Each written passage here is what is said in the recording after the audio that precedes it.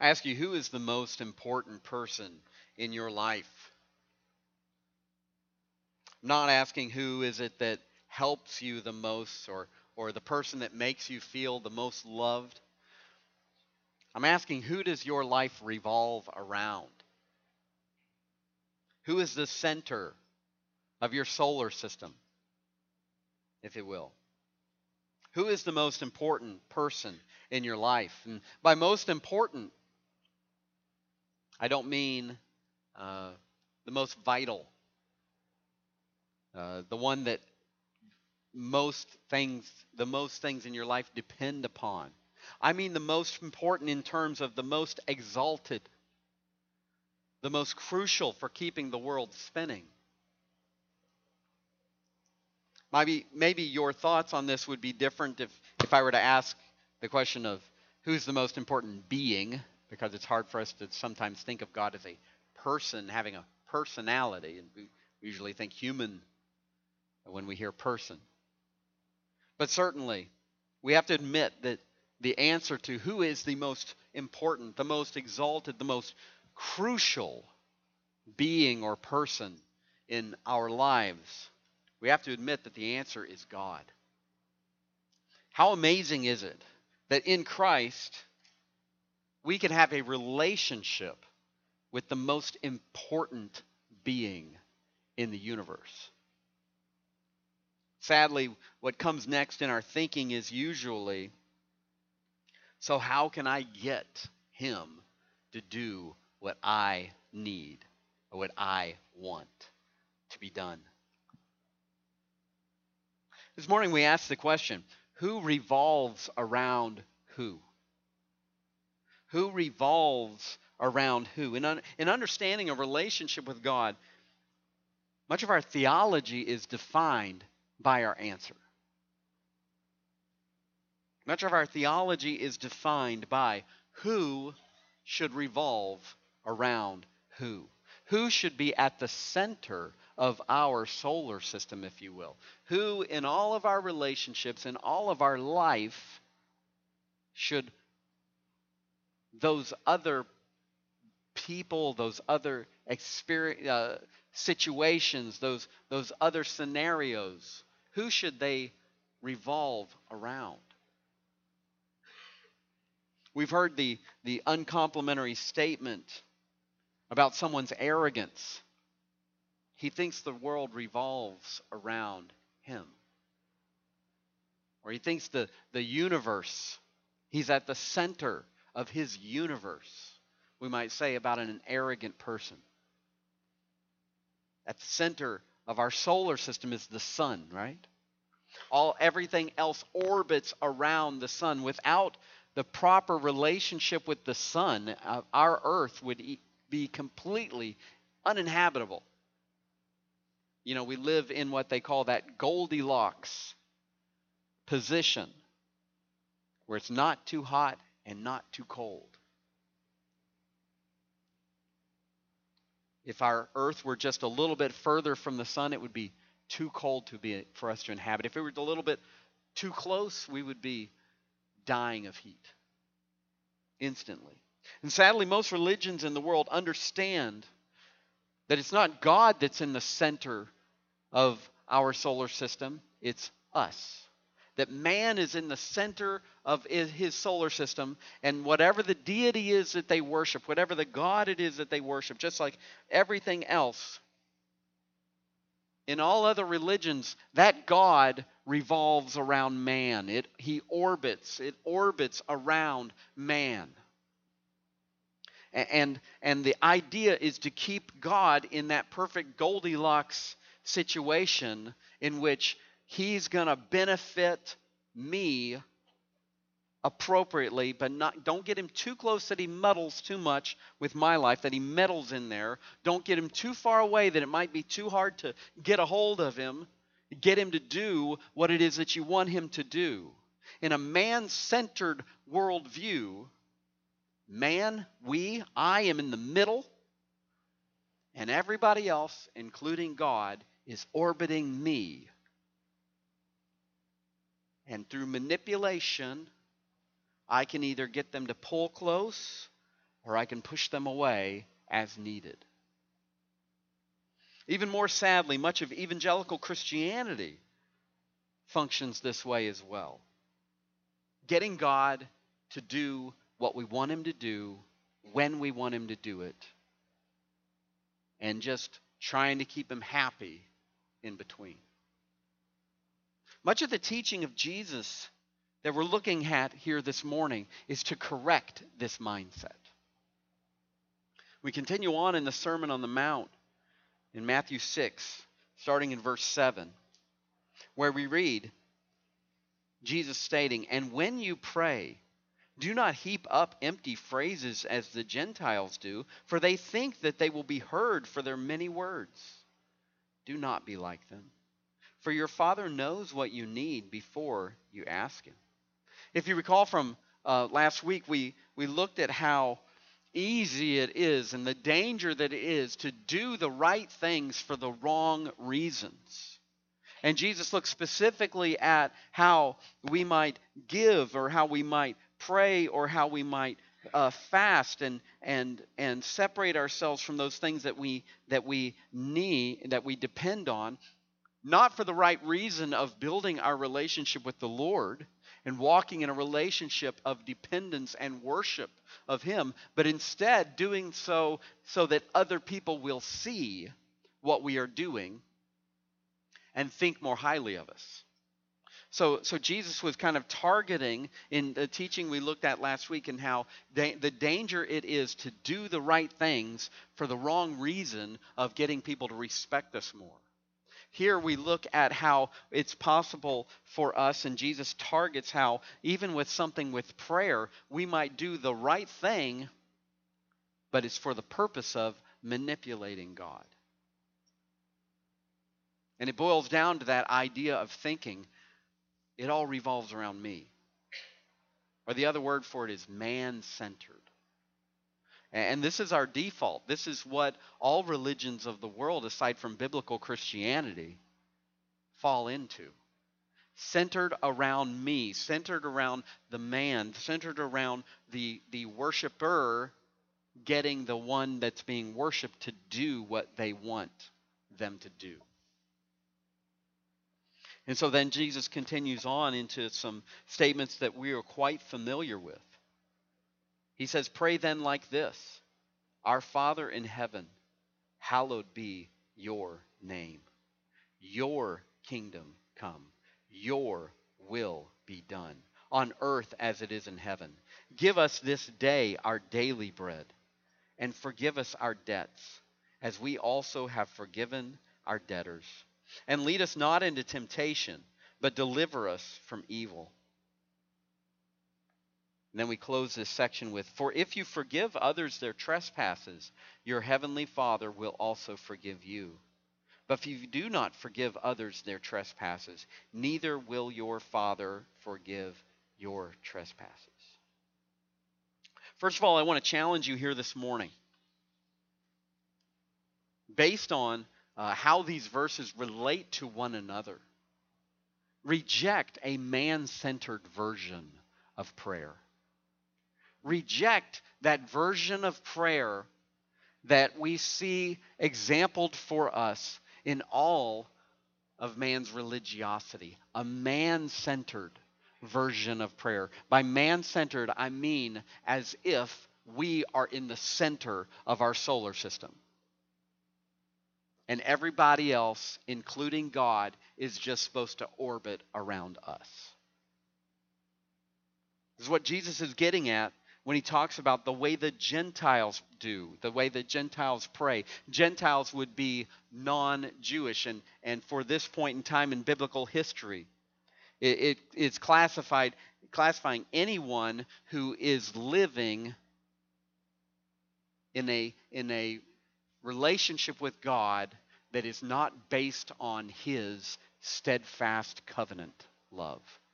In other words, the Jewish people lived in a relationship with God based on his covenant with them as his covenant people. And those who know Christ as their Savior today, whether they be Jew or Gentile, are living in a relationship with God based on his covenant relationship with us in Christ.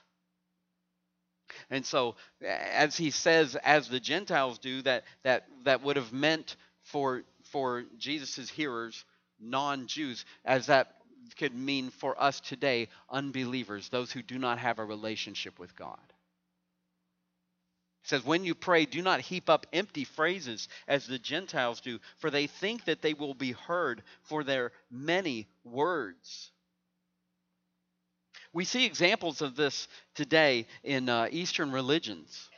Maybe you've seen this before, where in some Buddhist temples or other places like this, they would carve a prayer into a cylinder.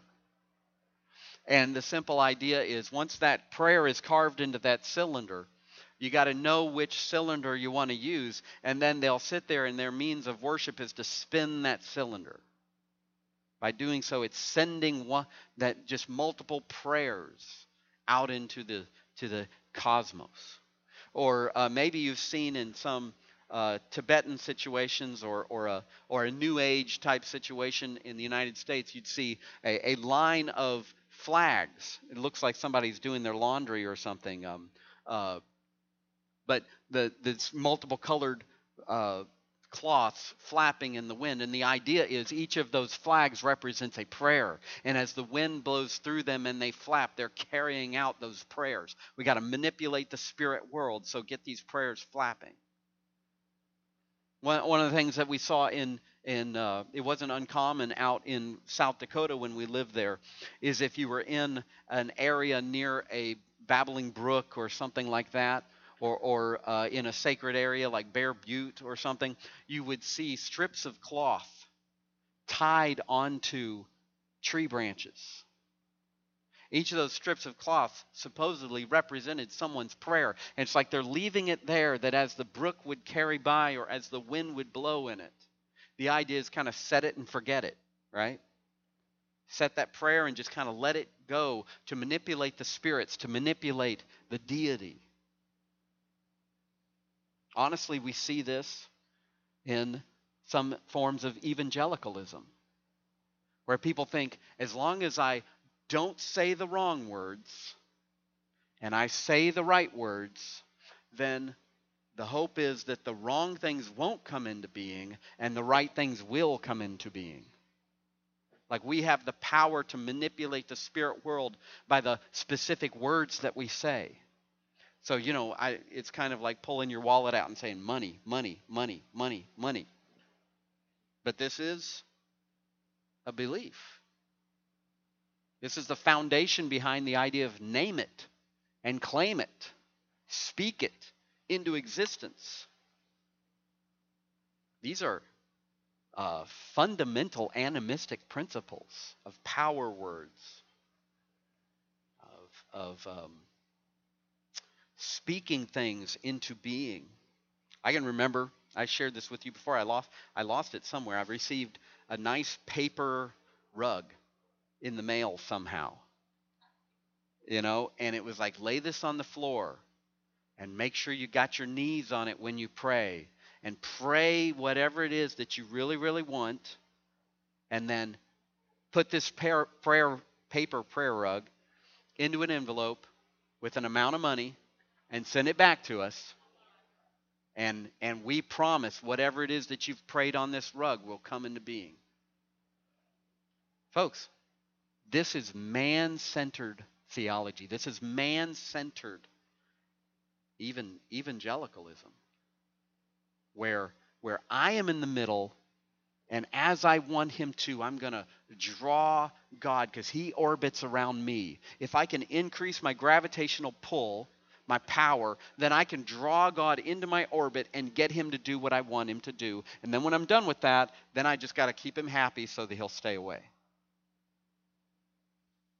This is what Jesus is targeting, even as far back as 2,000 years ago. And he follows up this statement with it's intended to explain his point.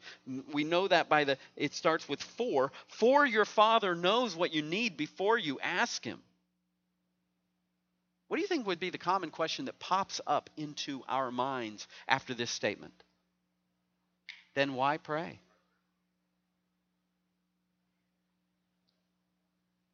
This question in our mind reveals our man-centered theology. Then what good is prayer?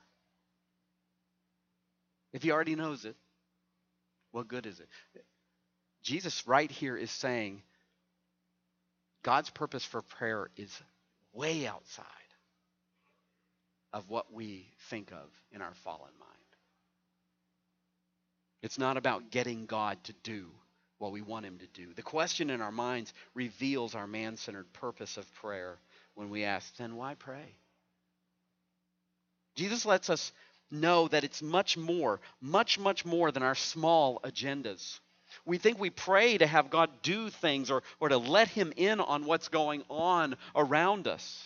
I appreciate how Albert Mohler puts it. Prayer is not about our informing God. It is rather about us coming into the presence of God in an attitude of prayer and honestly laying out our lives before him. That's very different than informing him of what we presume that he does not know.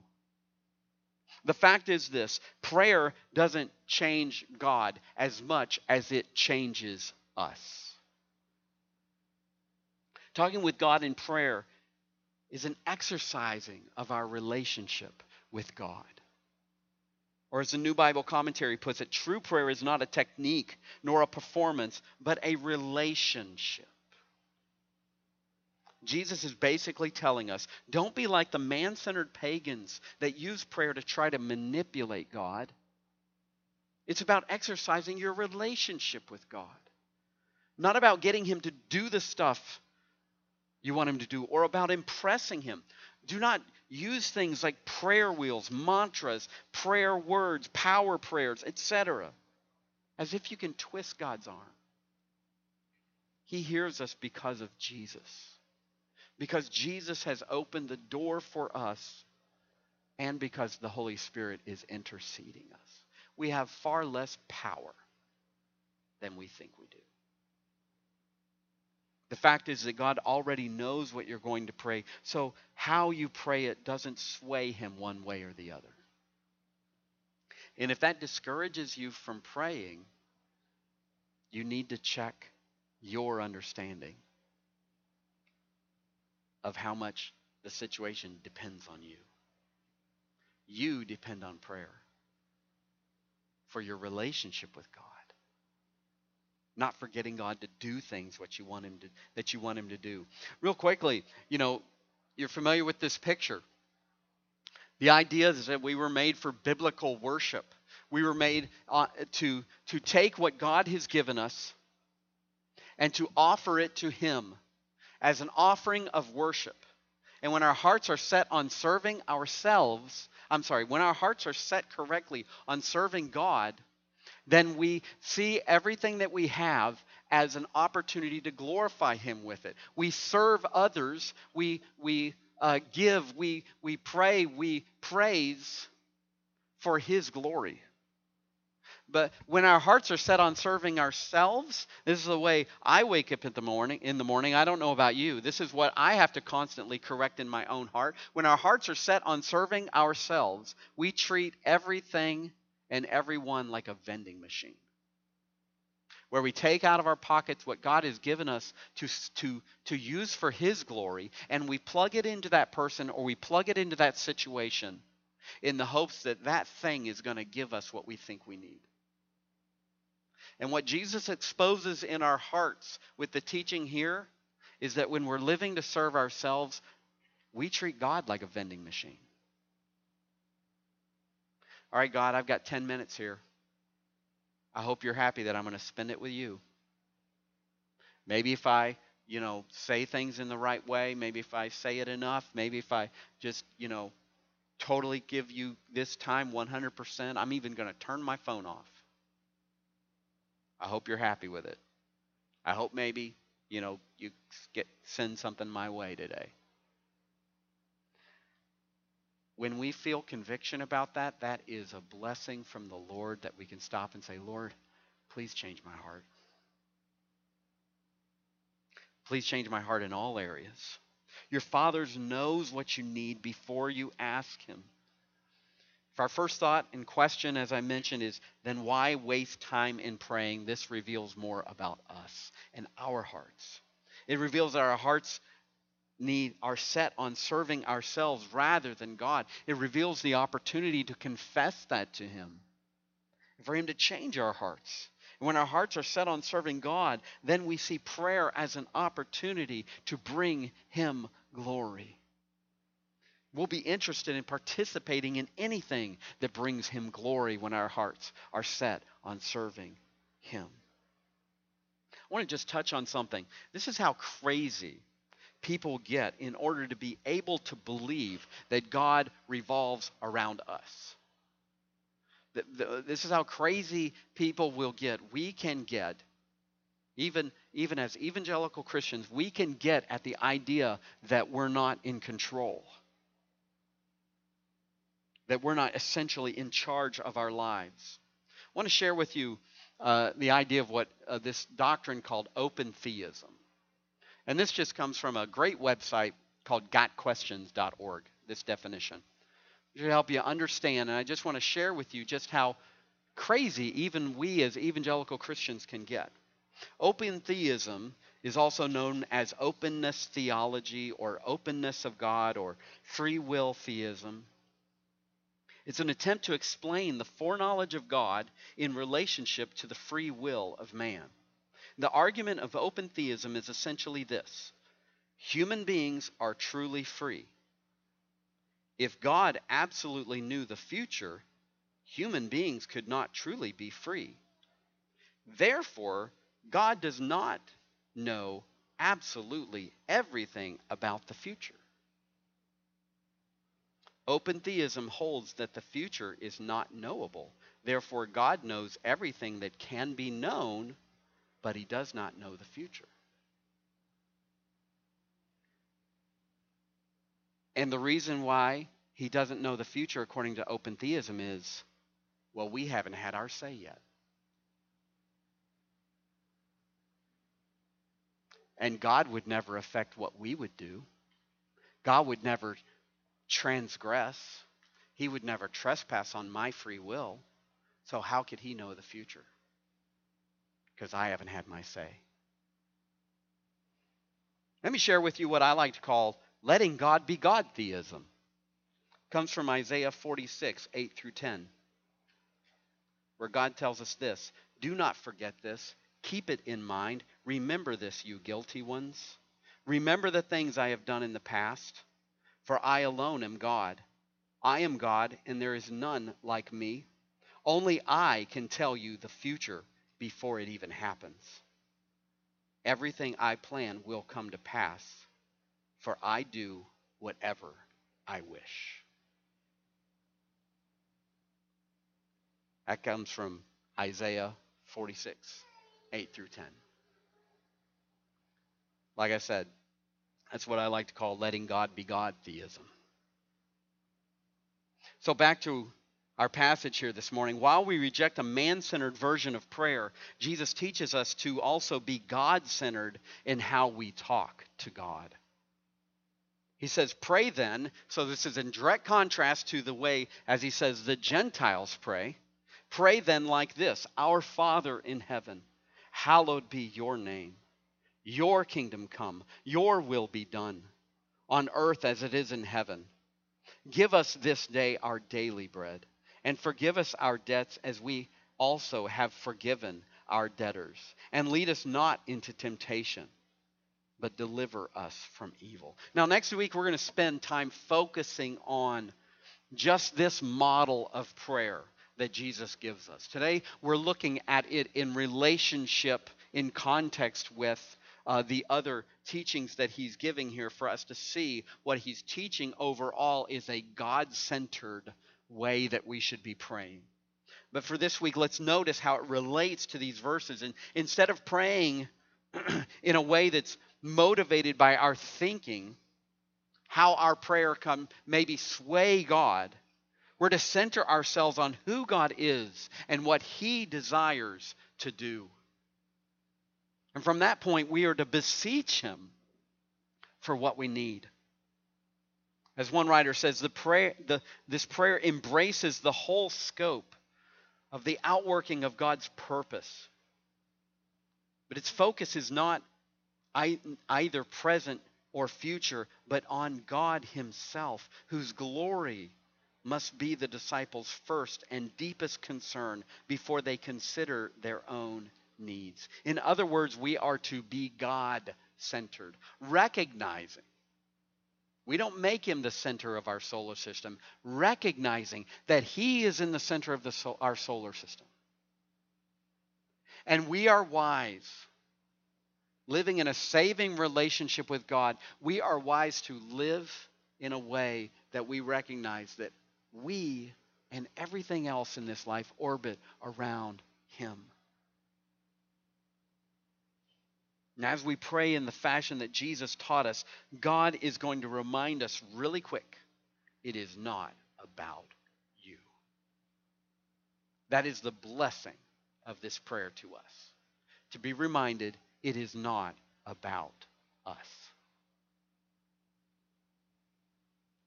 Jesus is basically telling us, talk to God as your perfect Father. He knows and loves you better than your unearthly father ever could. He's your heavenly Father, meaning that he is the absolute source and ruler of all. Make God's glory your chief desire and the focus of your prayer. Allow prayer to conform you to God's will and the goals of his kingdom. And intercede for God's glory on this earth in order to join in with him in his purposes in our time. Look to God for what you need. Look to him as the source of your provision, asking him to supply your physical needs. Look to him to restore your fellowship with him through confessing your sin to him. But don't expect God to restore your fellowship with him as his forgiven child if you aren't forgiving others yourself. Think of a watchtower guard that is appointed by the king himself to sit in the watchtower and keep an eye over the court that is outside of the castle. And the king tells him, this important position, being so close to my castle, it is important enough that you have anything to report to me about my kingdom, about concerns or things that I should be rejoicing in about my kingdom. Come and tell me, and my door is always open for your reports. What if the watchtower guard keeps coming in and he says, hey, so you told me your door is always open to me, right? Yes, absolutely. What do you have to tell me? Could you send me some coffee and a donut? I mean, because it's really like, I'm getting hungry up there. King's like, that's not exactly what the idea was, you know. Next time he comes in, he says, I've got some really cool statistics for you on the color of people's shirts on certain days of the week. The king is like, wait, you're out there for my kingdom. You're out there for my purposes. Next time he comes in, I've got a list of people that I really think you should banish. The king is really, obviously it's like, this guy doesn't get it. Next time he comes in, I've just been wondering, why on earth would you put somebody as important as me in a dumb job like this? Really? Prayer is where our relationship with God is revealed.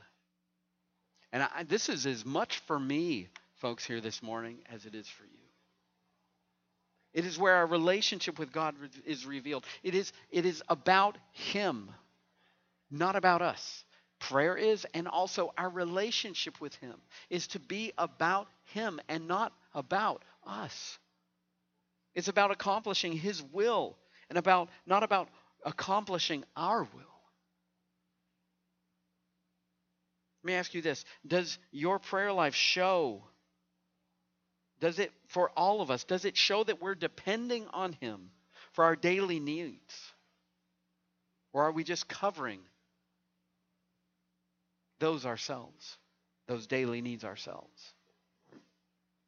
Is it possible that our relationship with God is muddled because of unforgiveness in our hearts? I think what Jesus tells us here is very possible. In fact, he goes on to further explain that statement when he says, "For if you forgive others their trespasses, your heavenly Father will also forgive you. But if you do not forgive others their trespasses, neither will your Father forgive your trespasses." And I want to challenge you here from this morning, from these verses 14 and 15. Be grace-centered in your relationships with others. As we are God-centered in our relationship with God, we will be grace-centered in our relationship with others, I believe. Jesus is explaining, again, this is for the reason why verse 14 starts with "for." He's explaining why the statement of his model prayer at the beginning, just prior to this, is dependent on how we relate to those who we think owe us, who we think have a debt toward us. When he speaks about forgiving and God forgiving us, this is not describing the moment that a believer has Christ's righteousness credited to him or her. This is not explaining as we like to talk in terms of forgiveness of our sins. When we become believers, when we become followers of Christ, recognizing that my sin, I became a follower of Christ, a child of God, when I recognized that my sin had been laid on Christ so that he might pay the penalty for my sin rather than I having to pay the penalty for my own sin. And I recognize that God is offering me the righteousness of Christ in place of my sin, so that I might have a saving relationship with God, rather than a relationship with him in which he is my judge. He can be my father. And so simply what it was reflected like in my life is telling the Lord, "Lord, all I have is sin. But it was laid on Christ. Will you take what Christ did for me and apply it to me? Will you take the righteousness of Christ and apply it to my account so that I might know you as my Father?" That moment of that's kind of like where we see ourselves as being forgiven of our sins, where that penalty had been lifted off of us as it had already been placed onto Christ. That is not what is being spoken about here in terms of your heavenly Father will also forgive you. This is speaking of, as John writes in 1 John 1:9, "If we confess our sins, he is faithful and righteous to forgive us our sins and to cleanse us from all unrighteousness." He's speaking to believers and how we need to experience that regular exercise of that forgiveness. We need to experience that regular confession of our sin. Not that our relationship with God, not that our position as the child of God is dependent on our regular confession of sin, but our fellowship, our ability to enjoy, our ability to walk regularly in relationship with God as our Father, unhindered, is dependent on our confessing our sin to him and experiencing his forgiveness of that sin. So in the same way, it's not only dependent on our confession of sin, it is also dependent on our willingness to forgive others, is what Jesus is telling us here. It's the type of situation that the psalmist writes about in Psalm 66:18. "If I had cherished iniquity, if I had held on to sin in my heart, the Lord would not have listened." Our very prayers themselves are hindered by our unwillingness to confess our sin, to confess our unforgiveness towards others, to be willing, our unwillingness to forgive others in our hearts for how they have sinned against us. It affects our day-to-day fellowship with the Lord. It hinders our prayers. Or as Warren Wiersbe says, God does not forgive us because we forgive others, but on the basis of the blood of Christ. However, an unforgiving spirit will hinder a prayer life and show that a person has no understanding of the grace of God. It's similar to if a son were to get in trouble with his dad for smacking his sister on the head, right? And then it's one of those things of like, okay, who hit who first? And when there's something, it's like, son, I've got a problem here. You smacked your sister on the head.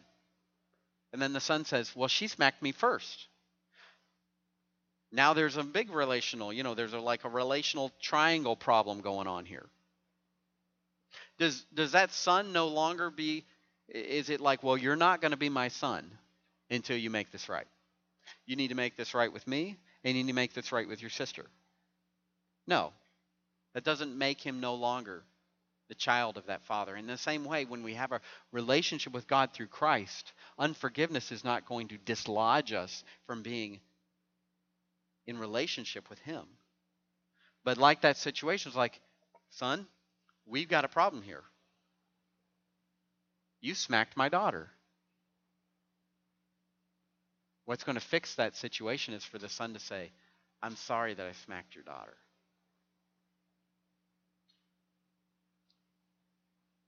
The wise father is also going to say, do you think you can forgive my daughter for smacking you? This is essentially what we're told. Can you understand grace here? That just as you have been forgiven, that you should be forgiving others? So there's a celebration of our relationship with God that we can stand in by faith. And it comes by confessing and being washed in his forgiveness of our current sins. Jesus is basically telling us here, this is how it works. Your ongoing relationship with God, walking in his grace, is affected by the grace and the forgiveness that you are willing to show to others. God is ready to remove any barrier that's between us and full fellowship with him. But to hold a grudge with others short circuits our opportunity to walk in that full fellowship with him. It short circuits that opportunity to be filled with his Holy Spirit. Can be another way of describing it. Corrie ten Boom experienced this. Corrie ten Boom, who went to the horrible concentration camp during World War II of Ravensbrück, went there with her sister, lost her sister there, lost her father there, lost other members of her family there. But after World War II was over, she was used mightily by the Lord to speak around the world of her experiences, but especially to speak in Germany to the German people. And she explains one time when she was speaking in Munich in 1947 to Germans, expressing to them the message of God's forgiveness. And she specifically said, when we confess our sins, God casts them into the deepest ocean, gone forever. She talks about how solemn faces simply stared back at her, unable to understand this. But one person did understand it. It was a man in a gray coat, heavy set, who came up to greet her afterwards, and as soon as she saw him, she recognized him as one of her guards at Ravensbrück, even though he didn't recognize her. She remembered his brutality. She remembered his whippings. She remembered how demoralized she was before this man. And as he came up to her, he said, Fräulein, I am so glad to know that because I have trusted Christ as my Savior, all of the evil that I had done has been forgiven. that it was cast into the sea. He says, I know that God has forgiven me, but I wonder, could you also forgive me? And as he stuck out his hand, she talks about how she sits there fumbling with her purse. She said it was probably only seconds, but it felt like hours that I was standing there staring at that hand. She says, I knew that God had told us, if you do not forgive men their trespasses, neither will your heavenly Father forgive your trespasses. She talked about, I know that not just as a commandment, but as a daily experience. As she had a home for victims of the Nazi brutality. Said over and over again, we taught them that you must forgive. She saw how those who had forgiven were able to go from there and lead productive and joyful lives, and those who would not forgive and would nurse their bitterness just became invalids and unable to function in the rest of their life. So she says, so I stood there in the coldness, clutching my heart. Says, but forgiveness is not an emotion. I knew that too. Forgiveness is an act of the will.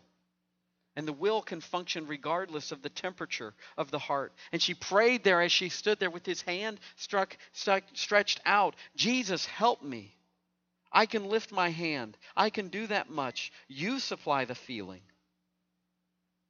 So she says, so woodenly, mechanically, I thrust my hand into the one stretched out to me. And as I did, an incredible thing took place. A current started in my shoulder, raced down my arm, sprang into our joined hands.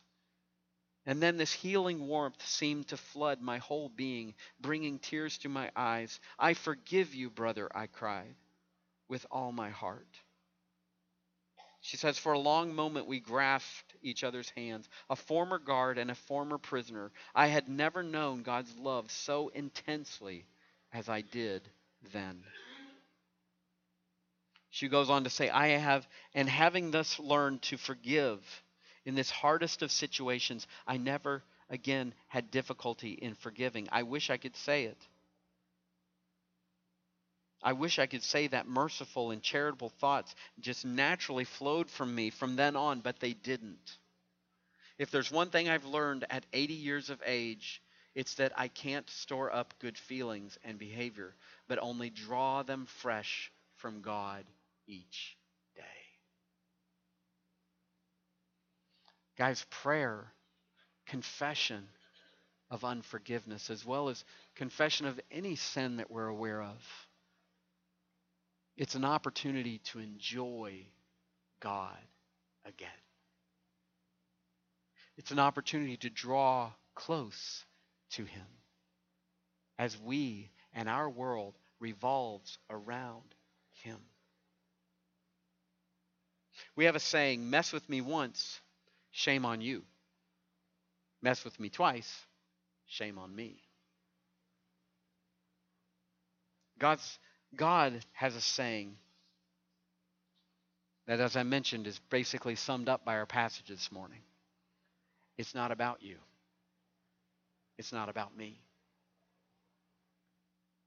Prayer is not supposed to be about getting God to be about us.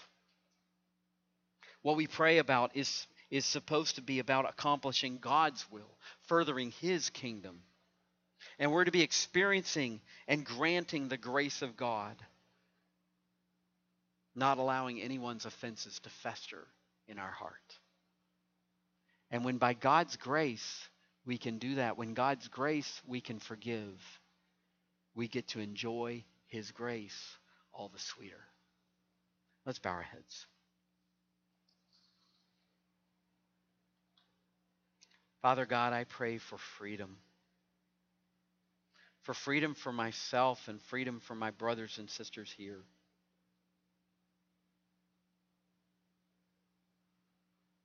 To be able to recognize that anything that has been done to us has been paid for by your Son.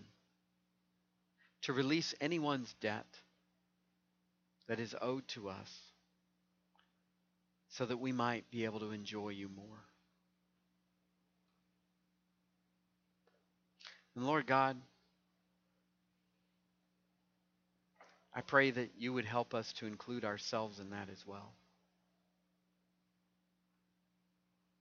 To forgive ourselves of those things that we know have been paid for on your cross. To see ourselves even through the nail scars in your hands. Lord, I pray that you would bless us by allowing us to understand that our lives rotate around you. Bless us with the opportunity to think about ways that and areas that we can just give more and more over to you for your glory, Lord. And I pray all these things in Jesus' name. Amen.